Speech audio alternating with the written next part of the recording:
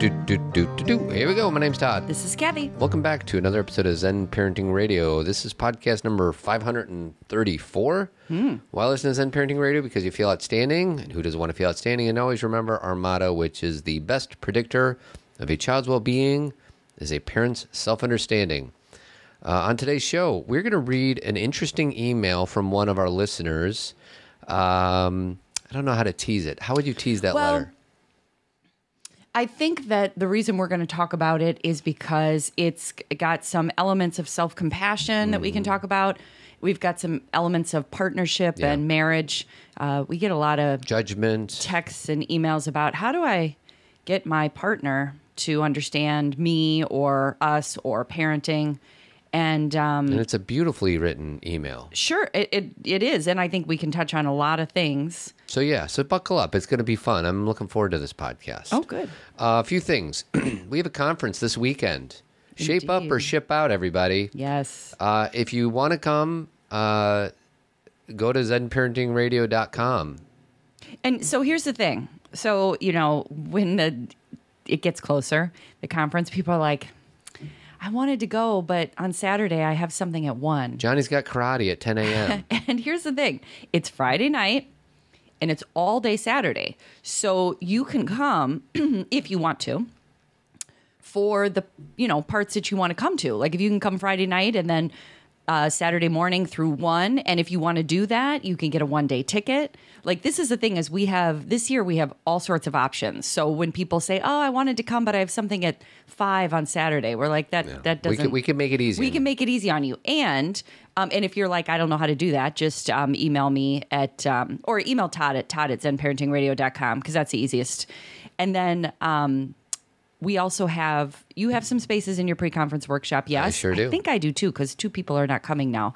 So anyway, and teens are only $25. Yeah. We're going to be talking about things that are kind of difficult to talk to teens about, like sex education and anxiety. And so if you want your teen to hear this too, bring them. Bring him or her. Yes, it's going to be great. It's a great weekend. Aside from that, we're going to have a Zen Talk on March 2nd, which is 2 days after the conference. We did Zen Talk number 77. These are the 3 topics we talked about.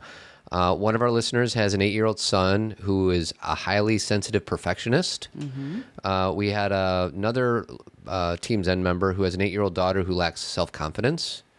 And then lastly, we had a wife who doesn't know how much to communicate about her teenage daughter's sexuality with her partner. It's so funny because all of these topics that you just read, we're going to talk about all of those at the conference. Yeah. So that's Zen Talk number 77. So we have 77 of these things. It's a live podcast.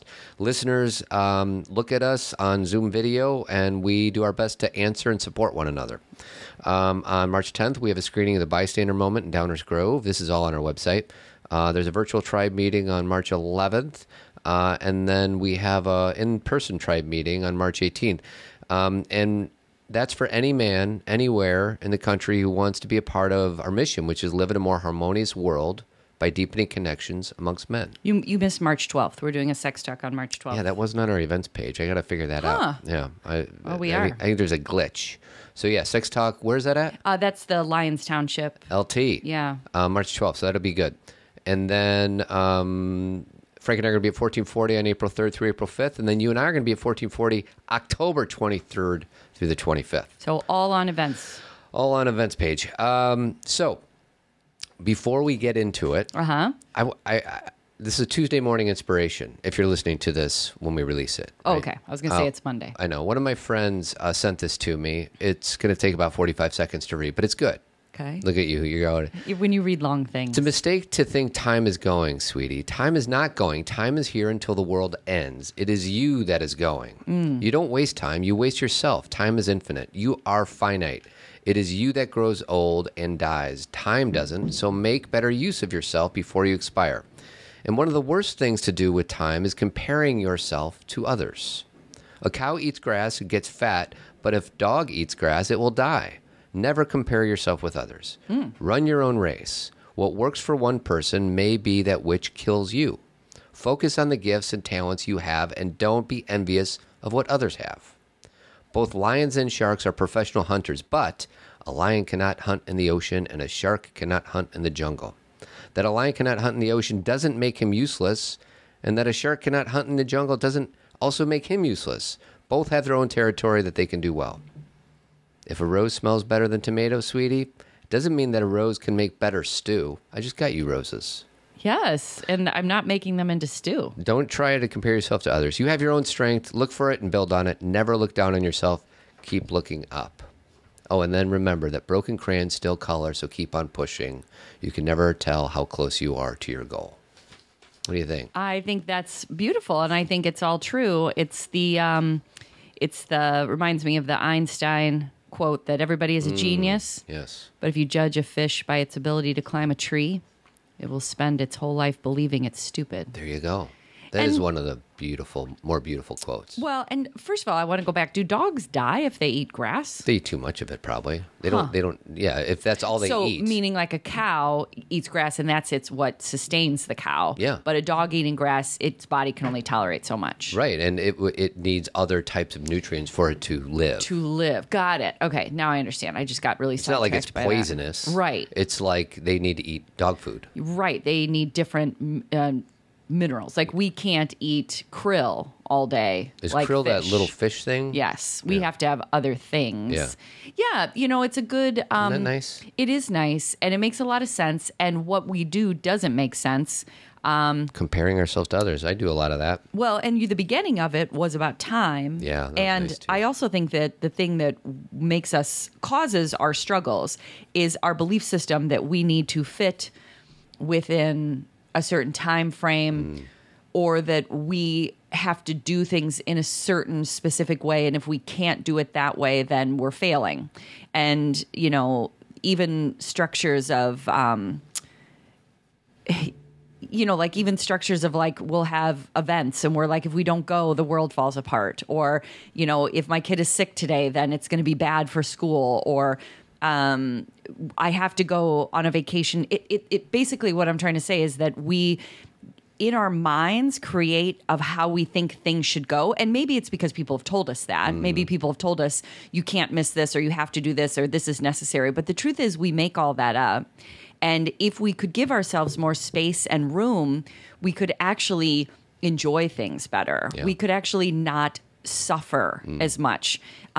We could, and that's kind of, we'll talk a little bit about self-compassion today with this letter, but a lot of our suffering is I planned things to go this way and they didn't go this way, therefore I'm suffering. Yeah. Our belief system is that whatever we decided in our mind should be how it should go, and that's not life. What about the end? Remember that broken crayons still color. That's kind of cool. So keep on pushing. Well, and here's the thing is we're all broken and we're supposed to be. When we say things like, oh, we're broken, it's not like we are now not valuable. Yeah.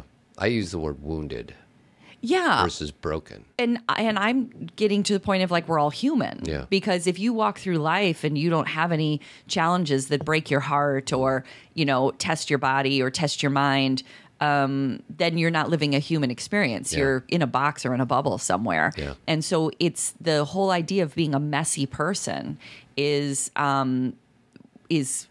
like understanding our humanity. Yeah. And when we understand ourselves as messy, we're less judgmental of other people because we all evolve at different times and at different speeds. And we can very easily see ourselves in others. Like that was me a few years ago, or that person really understands something I don't understand yet. Like we're not all supposed to be, for the other part of that thing that you read, at the same place at the same time. Yeah. We all have kind of different ways of getting. We're all different. We're on all different points on our path, which is our journey, and we're all on different paths. Right. So then can you understand why what I was saying before about everyone needs to fit in this box in school, or everybody needs to enjoy this movie, or everybody needs to follow these rules and go to this college? That doesn't make sense. Right. Because if you embrace the idea that we're all different and that we're all, kind of working on different energy and have different talents and have different ideals, then of course we're not all going to fit in the same box, and the same things aren't going to work for us. And this is even in our own home. If you have more than one child, they are not the same. Yeah. And telling them that they should be the same as another one because another one did it and they didn't, whatever that is, not only is that unfair, but that's short-sighted. Yeah. You're missing your child in front of you. You're trying to make them something they're not. You can offer them inspiration of like that whatever they want to do is possible. I'm not saying that they don't have the ability to achieve certain things. It's that maybe their path to it is different. Yeah. So One thing I forgot to say is this Wednesday we have a pop culturing episode yes, on a movie called Almost Famous. And I'm going to play a clip of Russell on a rooftop. And you're going to tell me when to stop it. Okay? I will. I am a golden god!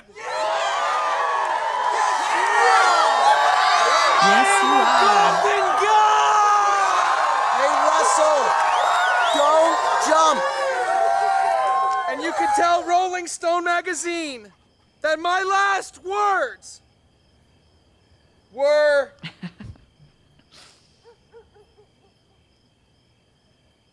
I'm on drugs! Is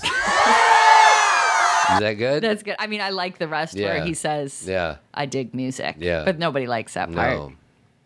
No. So, yeah, Kathy and I go back and forth on that for about an hour starting this Wednesday. Yeah. Almost Famous is we had deep talks about how it's kind of one of those movies that gets better and better each time you watch it. So if you've only seen it once and you're like, I recommend watching it again. Yeah, and then listen to the podcast. I would. One thing I don't think we talked about, because we recorded about a week ago, there's that part, tell me if we talked about it, there's that part where Russell gets mad at William right after that scene, and like, Yes. did we talk about that on the podcast? Because that always confused me. Well, he's on drugs, hon. I know, but he's so peaceful to everybody else. Why does Well, he's paranoid in that moment. Yeah. I just think that it's he just jumped from a roof, so it's Yeah. not like he's in his right mind. Yeah. Haven't you ever and I know you have. Haven't you been with someone when they're drunk or when they've done drugs and they're volatile? Yeah, I you know guess they're so. fine and then they're not. Yeah, I guess so. I was there for a lot of those experiences. Not from you necessarily, but I've seen people do that. Okay, so let's jump into it. Okay. This is from a woman who listens to our podcast, Okay. who's married. Hi, Kathy and Todd. You often make references to yourself and the way you used to be earlier in your marriage, less emotionally available, less attuned, more reactive.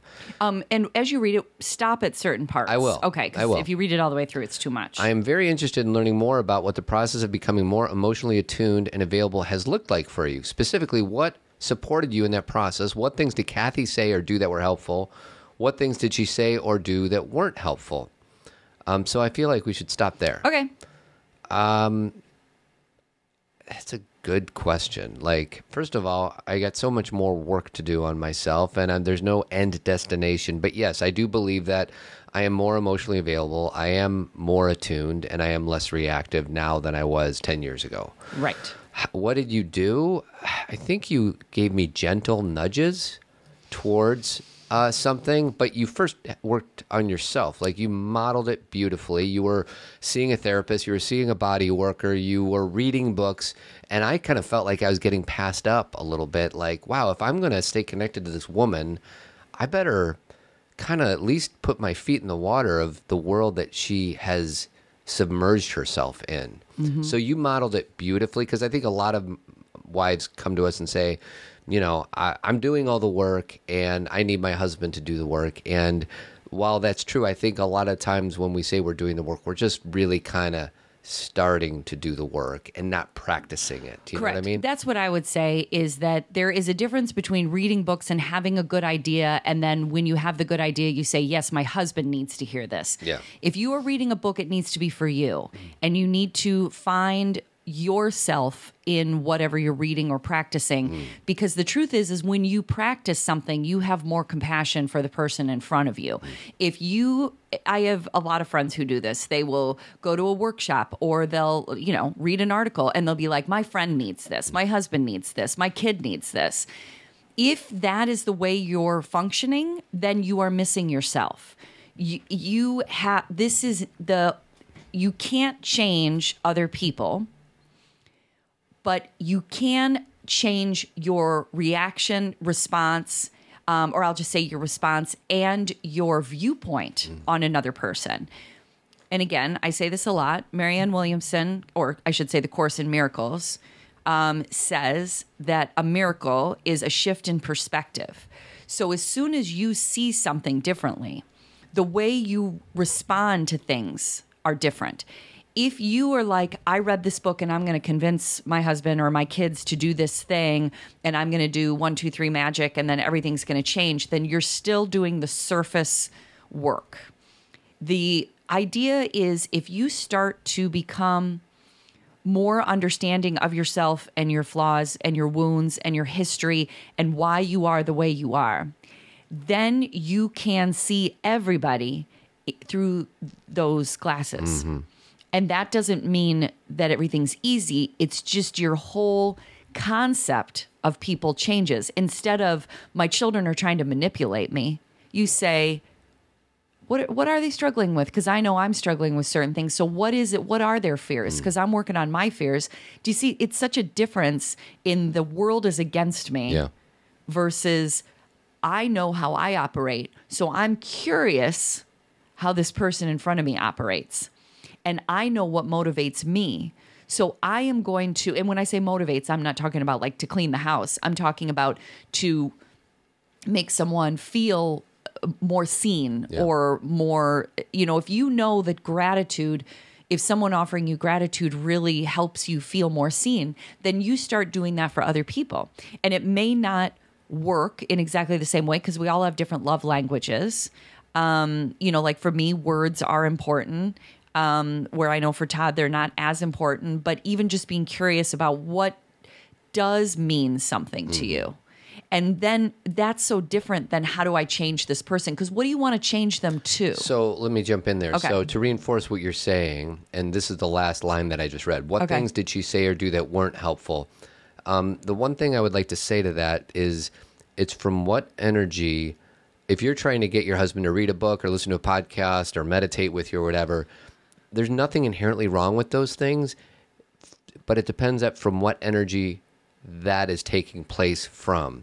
If you're doing it to fix your husband, it's not a good place. If you're doing it to support and love your husband, then it is okay to do that. Yes. And I think a lot of the times, in this case, the wives are trying to fix their husbands, and husbands do not want to be fixed.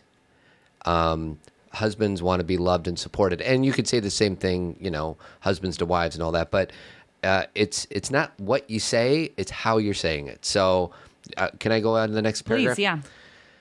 I say this because my marriage is at a make or break point right now. I love my husband so very much, and I know he loves me, but I'm not getting the emotional availability, reciprocity, or disclosure that I need to be satisfied in my relationship. I am taking space and sleeping in our guest room right now and have been for the last few days. Should I keep reading or you want to stop there? No, go ahead. This morning, I did not follow my therapist's advice, and instead of saying nothing and containing my charge about a particular issue, I flew off the handle at my husband. As usual, he froze. He said nothing. This time, though, he seemed a little off. Then he sat on the bed. Then he started to sweat. His thumb twitched. His leg muscles tensed. Then his eyes dilated, and he fainted. It was so scary. I got a washcloth and wiped his face and his neck. Okay, so right there is a, that's where we get curious. And I know as you'll keep reading that she is curious about that. It's not that she isn't, and she was very loving about it. But the process, and it's a process because it's not going to be one conversation, is that's such an opening of tell me about this. This is not, are you okay? What's wrong? Oh my God, what's wrong? Because that makes somebody go into, I'm fine. It's instead, that was really interesting. Like what did that bring up? Or did that like remind you of something from, and again, this sounds so therapeutic, but Todd and I talk this way a lot. Like, did that remind you of something that happened in the past? Like, when you froze, was it so scary because you felt like you were like, I don't want to give you the exact words because everybody communicates with their partner differently, but that is an opening. That's not something where you go, oh, now we're really in trouble. Yeah. That's actually something where you go, oh my gosh, that's so interesting. Yeah. What am I triggering in you? You don't have to use the word trigger, but what did that bring up for you? And I'm sorry that I scared you like that. Well, what I think is interesting about it is that she was triggered and pissed, and then he faints, and then love and compassion comes, as you'll see when we Right. keep reading. But really, nothing changed. I mean, maybe a little more evidence, which is, wow, he got affected by Right. my reactivity. Right. But it's so funny how, as human beings, really nothing changes, yet everything changes. Like, she went from annoyed and pissed to love and compassionate in a snap. But you know why she did, right? She did, because she got scared and she saw that her husband was in pain, And what that means is he was vulnerable. correct. And Yes. that's once we get into a situation where somebody in front of us is stripped down and they're more raw, we have an opening in us to be supportive. The reason that we're not as supportive of certain people is because their defense mechanisms are so strong and their wall is so high that we can't even feel like we can penetrate that. And so we're just bouncing off the wall. Yeah. Like there's no vulnerability. There's no willingness to have a conversation. It's like they're so shut down. Well, and what a blessing that this guy fainted. Well, and that's what I mean. Like I would be, And he didn't faint from his head. His body said, you know what? This isn't working for me right now. His body became more vulnerable than I think his head allowed him to be. Do you know what I mean? his mind betrayed him in that his Yes. body took over. Yes. So, and again, betrayed sounds negative when really his mind said, I'm going to let go for a little bit because your body is about to like collapse. Because what we do is when we stop feeling our body, when we've had enough trauma or wounds and we stop feeling our body, we go into our heads and we try and rationalize and justify and make sense of everything. And we also put up a lot of defensive mechanisms so we don't have to feel what's going on in our body. And what happened is that trigger was so significant for him that his body gave into it. Yeah. And that is interesting. That is like information. That is not, oh no, I'll never do that again. And obviously you would never do that to harm him, but that's your crack. That's Well, and the crack is like she started sleeping in a separate bedroom. Yeah. She didn't take her therapist's advice and she flew off the handle, as she says. Mm-hmm. So this is all purposeful. Not like you'd plan it out that Correct. way, but this all happened for a reason because, as she says, so I'll keep on going real quick. He regained consciousness quickly and told me he didn't want me to be late for my meeting and thanked me for trying to take care of him. I said I love you, and he said I love you too. And she says in parentheses, he has what's called an overactive vagus nerve. So fainting has happened a handful of times in his life before, but he's always attributed to the cause to physical pain. That's why I didn't freak out and call 911 or something. But see, physical pain and emotional pain are completely interconnected. Right. So it's not like we try and separate this mind-body thing. Mm-hmm. We're like, oh, that's just something I'm thinking, but this is body and this is me like getting cut by a knife or something. Emotional pain can be just as bad, if not worse sometimes than physical pain because you can't see it. Yeah. This is why some kids cut their skin because they are trying to they have so much emotional pain that they want it visual. They want a release of the pain. Oh, I just ran in my microphone. So can we understand that when we're trying to differentiate, well, that's emotional, that's not physical. It's all the same. Pain is pain.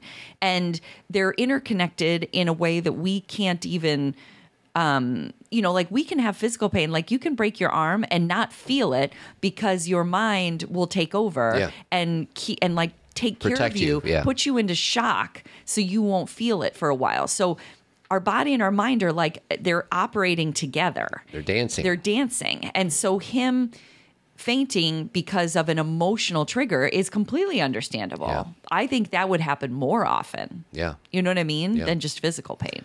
So she says, now I am no expert, but what it looked like I was witnessing was a trauma response. I had a very traumatic childhood that included sustained sexual abuse and emotional abuse, exposure to domestic violence, alcohol, and drug addiction in my home.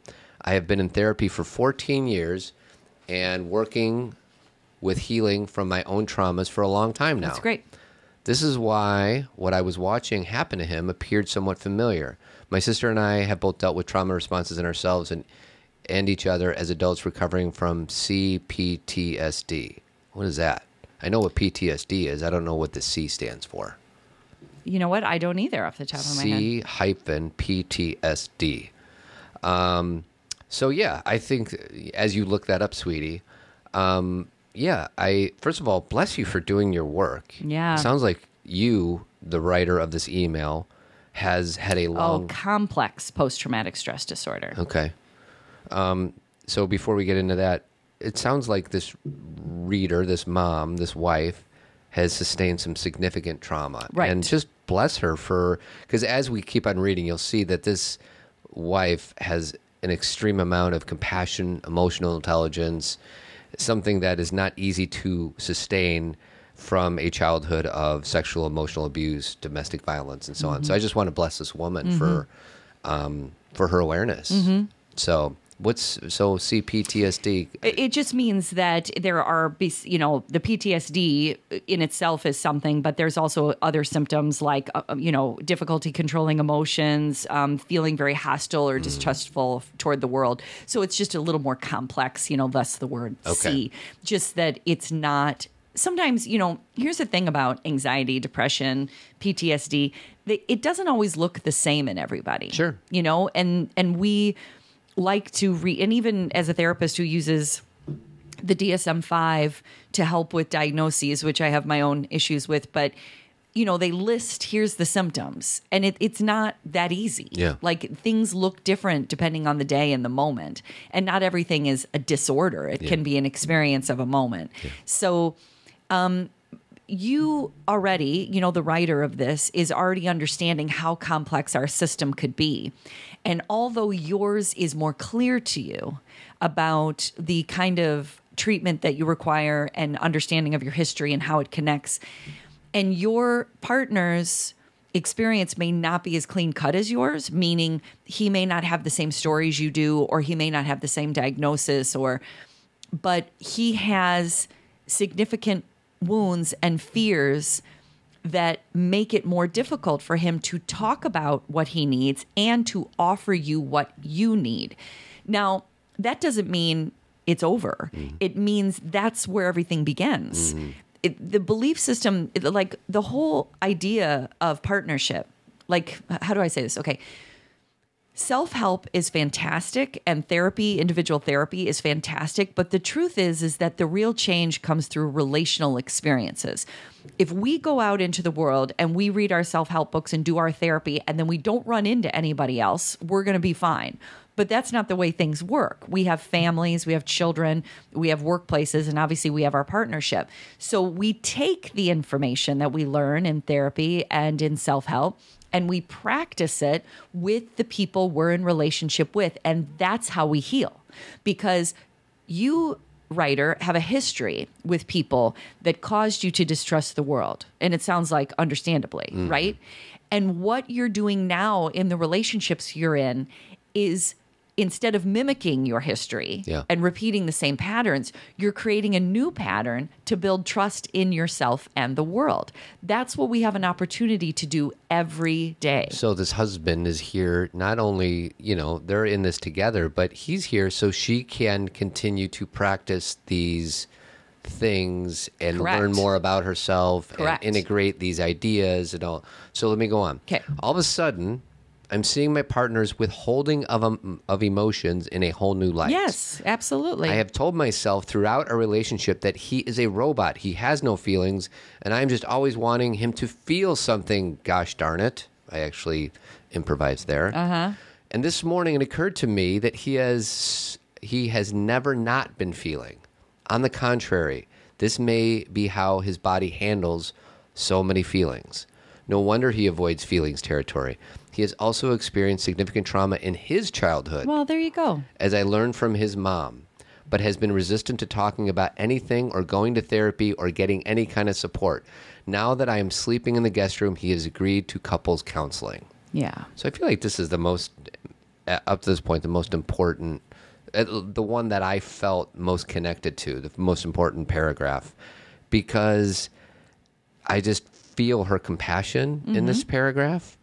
The husband, in my judgment, shuts everything out. Right. Because it's too much pain to feel anything. Right. And then finally, his body overrode those walls, Or it broke through. through. Yep. And now it is giving her an opportunity to see him for who he is. Correct. Which is a wounded, at least a part of him is a wounded little boy. And this is how his adult self can navigate through this world. But this is kind of the break in the egg. Like, this is the opening. And I'm sure there's been many, many others, but maybe they've been missed. Yeah. This is the thing this is going back to what we talked about at the beginning. He's just a human being. Yeah. He's not wounded and flawed and horrible. He's like all of us. And this is, again, a shift that we have to make, is that for those of us who walk around who are somewhat self-righteous or judgmental or perfectionistic, you're more insecure than the majority of the population. Yeah. So if you're walking around judging everybody else, then you haven't done your own work.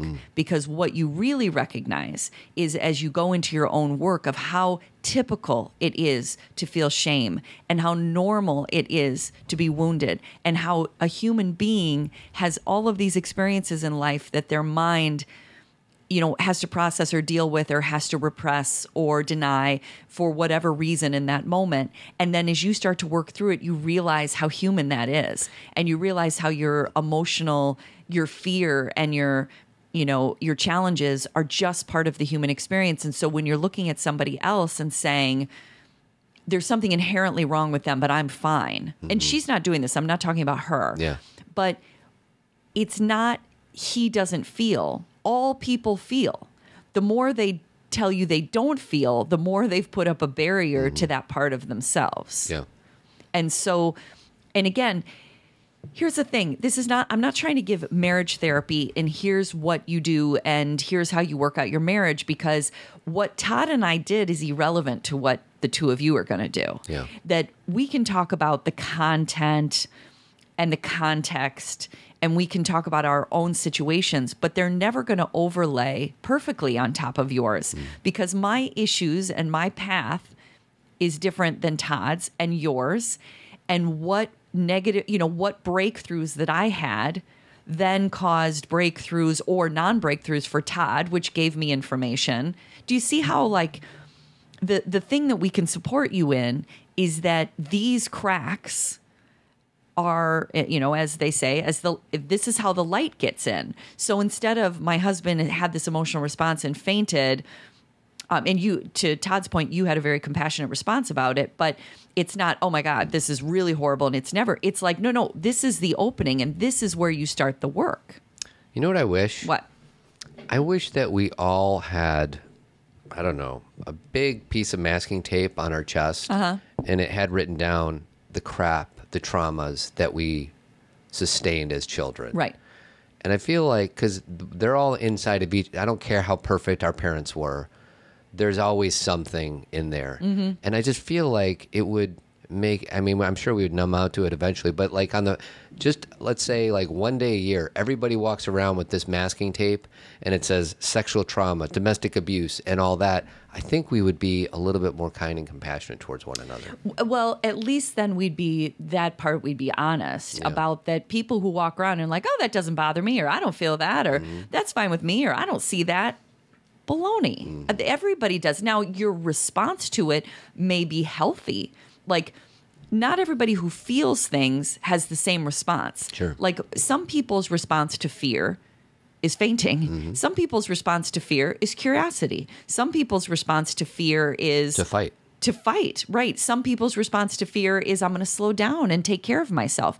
So we all feel the same thing, but it's how we respond to it that makes the difference. So we're not trying to eliminate fear. We're trying to create a new pathway for fear so we're not so reactive. Yeah. And it's the same as shame. Again, reiterating shame, because we talk about it a lot, is that shame, everybody has it. And if you don't have it, it's because you don't have the capacity for empathy, which means you're psychopathic clinically. So don't be like, oh, I don't have any shame, because that's not good. Yeah. You don't want to be a psychopath. We all have shame, and the less we talk about it, the more we have.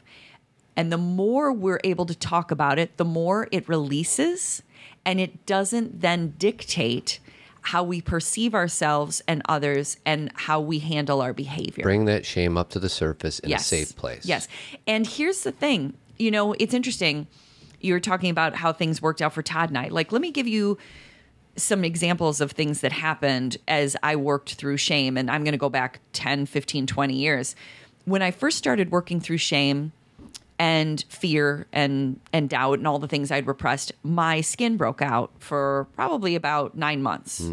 Like it was just basically my forehead. Forehead, yeah. It was like third eye. It wasn't like pimples. It was just like irritation. And it was awful. I felt awful for you. Yes, it was bad. It was bad. And it was like 9 months. And like Todd said, it wasn't like, get a new acne regimen. It was like bumps. This stuff's coming out. Yes. I had all this stuff. And I really attributed it to third eye stuff because it was me seeing again, right? I had like blocked it. And so now it's coming out. I have gotten physically sick, to the point where grief has caused me to be very sick. I have had depression. I have, Todd right now has been dealing with some of his own shame. I mean, we don't need to talk about that, but you've gotten physically sick because of it. Yes, I have. And I guess my point is that sometimes the thing that is doing the best work for us, meaning our body's releasing, we even try and repress that or feel ashamed of that. But the thing is that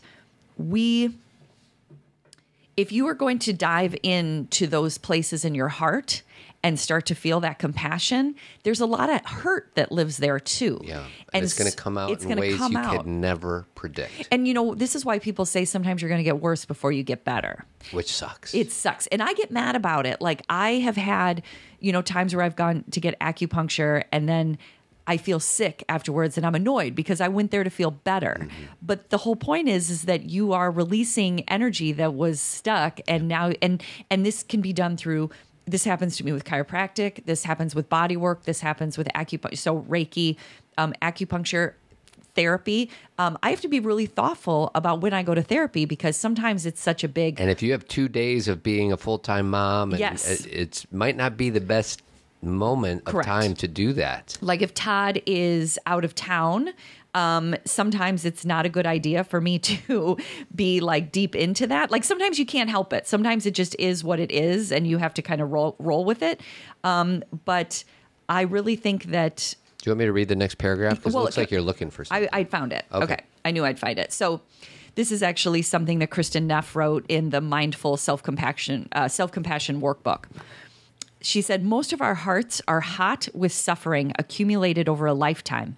To function in our lives, we have needed to shut out stressful or painful experiences to protect ourselves. This means that when we open the door of our hearts and the fresh air of self-compassion flows in, old pain and fear is going to come out. So this is why we get worse before we get better. So it's not something we again try and deny or repress.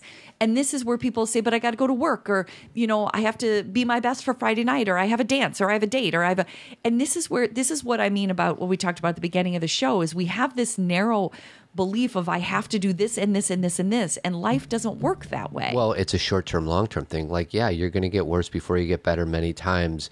But in the long run, if you get this crap out of you, you're going to be a more connected, more whole, more loving, compassionate person. But yes, you might have to miss a half a day of work, or you might have to miss a basketball tournament that your daughter's in, or disappoint somebody because you have to be with your family instead of be out for the 50th birthday party or whatever. Like these are challenges where we're like, no, I define myself as somebody that actually you could relate to this because you don't do this as much, but I define myself as somebody who shows up for everything. Therefore, I am not going to pay attention to this. I'm just going to keep moving forward and showing up for all the things. And then you are not living in life. You are trying to direct life. Living in life is, like even your husband saying to you, I don't want you to miss work. Thank you. Go. That would be and again, you may not be able to do this, writer. I'm not telling you what you should have done, but if you had any flexibility, that'd be a good time to say, you're more important than work. I'm going to stay here with you. Let's just sit here because that is another crack in you are more valuable than me getting on the highway to go to work. And I will get to work because that's our livelihood. I'm not saying you quit your job. What I'm saying is like, this is something that I say to the kids a lot when they're like, but we're going to be late or we're going to go here. And I'm like, hold on. Priorities. Your emotional well-being is more important than getting to the birthday party on time. And I'm not worried about what everybody else thinks about my choice in doing that. That in itself is work. I feel like that was the early days of my kids, was when I was so concerned about what everybody else thought about my parenting or my choices, that I had to really, and this is still, I want to say it's a work in progress. Of course it is, but I'm really not that concerned. Yeah. Meaning that if somebody's like, well, I wouldn't do that, I'd be like, okay. Yeah. And they may have their own reason. So we have 2 paragraphs left and you got to leave in like 9 minutes. Okay, go ahead. What I want to know is, how can I love my partner well right now? Yes. Obviously, I will continue to work on not losing my crap. She says the S word, but I said crap. Because that obviously shuts him down in a big way. Or opens him up. Yeah, right? Isn't that funny? Yeah. The opposite of the story. Like, maybe you have to lose your crap. I know. Because that's the only thing that's going to wake him up. And you don't do it to manipulate the system, but allow your presence. And right now you're feeling triggered. And that's exactly what I mean about if Todd and I said, here's the outline of what you do. Sometimes your reactive response created a crack. And I'm not saying react all over. Like, it's not ideal. Right. But if it happens, what comes of it? Yes. Because most of our big talks are me having some kind of like emotional reaction to something or a breakdown. Sometimes that's what I need. So, but I'm not doing it for you. I know it doesn't matter. But if you continue to just love me and accept me and I don't see your humanity of your annoyances and my inability to take out the garbage or be emotionally available for my kids. And unless if I martyr out. Yeah, if you hero me and be like, oh, he'll get there when he gets there. Like, sometimes I need you to wake my butt up. And let me redefine that. I am not doing anything to wake Todd up. What I'm doing is I am honoring my feelings in the moment and speaking them rather than self-betraying. So my goal is, because if we go at things of I'm going to have an emotional response to wake him up, that is the exact opposite of what is healthy. That is inauthentic. Yeah. That is, I'm going to say these words so you change versus I'm going to tell you how I really feel and be vulnerable and honest. So it's interesting. So she goes on, I want to be able to navigate conflict and have difficult conversations with him skillfully. I cannot and will not do what he was raised to do and what he refers to as the religious cult that he escaped from when he was in his early 30s, which is to shove your feelings down and don't look at or talk about them. I am working hard to resist the urge to try and fix him or save him. Parentheses, she says, I love playing the hero. Me too, by the way.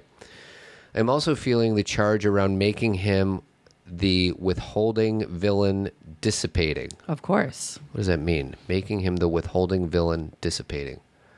I am also feeling the charge around making him the withholding villain. She's feeling that dissipate. Oh, okay. Mm-hmm. Got it. There must be another way I can relate to his experience. This morning, the compassion that I have not been able to access for his way of being in the relationship came pouring out of me. I want to know what to do with it and how to love and support my partner without continuing to dismiss my own wants and needs in the process. So my response to the reader in this moment is just to be present. And when you get sad or mad or frustrated or happy, you show him that. But she says she has all these therapeutic terms. I love playing the hero. Like, she has a really good understanding of all of this. Right. And I would just say, just be as present as you can with him. And it doesn't mean that you need to make every interaction clean. But when you it won't be. When you do quote unquote drop below the line, own it. Like, right now, I am in a triggered state, but this is what I'm feeling. Mm-hmm. Like, you don't have to be mean to be honest, but you certainly don't want to sanitize your expression towards him. Not at all. And here's the thing: is there's 2 things I want to speak of. The first is that because we mirror each other, if we approach our partner with vulnerability and truth and rawness, they have more. I'm not saying they're going to absolutely do the same thing because they may not yet have the capacity, but they're much more likely to come at us the same way, with vulnerability, honesty, and rawness.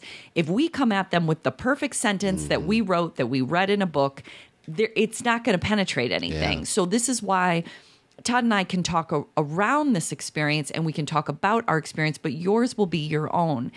And the more you can practice self-compassion, thus the word self-compassion, I was going to say for yourself, but that's redundant. The more you can be self-compassionate, the more compassion you will have for him. We try and do things outside of ourselves, like I'm going to become a better parent by just understanding my kid. I'm just going to focus on my kid. Yeah. You're missing half of the equation, which is you. Or 100% to me. You have to be clear about you, then you have the capacity to understand your kid. If you want to be compassionate toward your spouse or your partner, you have to practice that in yourself, because then what you're reflecting to that person is a compassionate response. We go back to what we said before. If you squeeze an orange comes out, Orange right? juice. Orange juice comes out, right? The orange doesn't come out when you squeeze it. Orange juice comes out.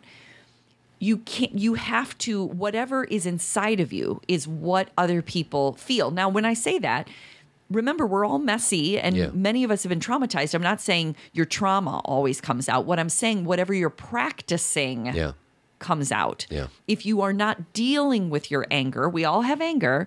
So, people can squeeze that out of us at times. But how do we deal with it? Are we still reacting and being violent and aggressive? Or do we feel our anger and have a different, more self-compassionate understanding of it?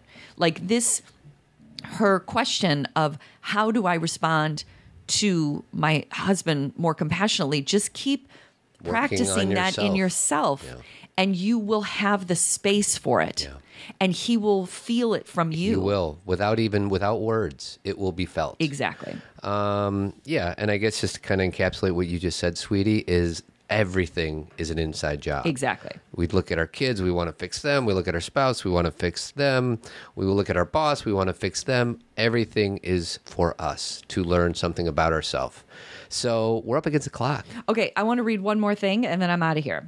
Oh my gosh. That's what I mean. Okay, so last thing, and then I'll let you close the show.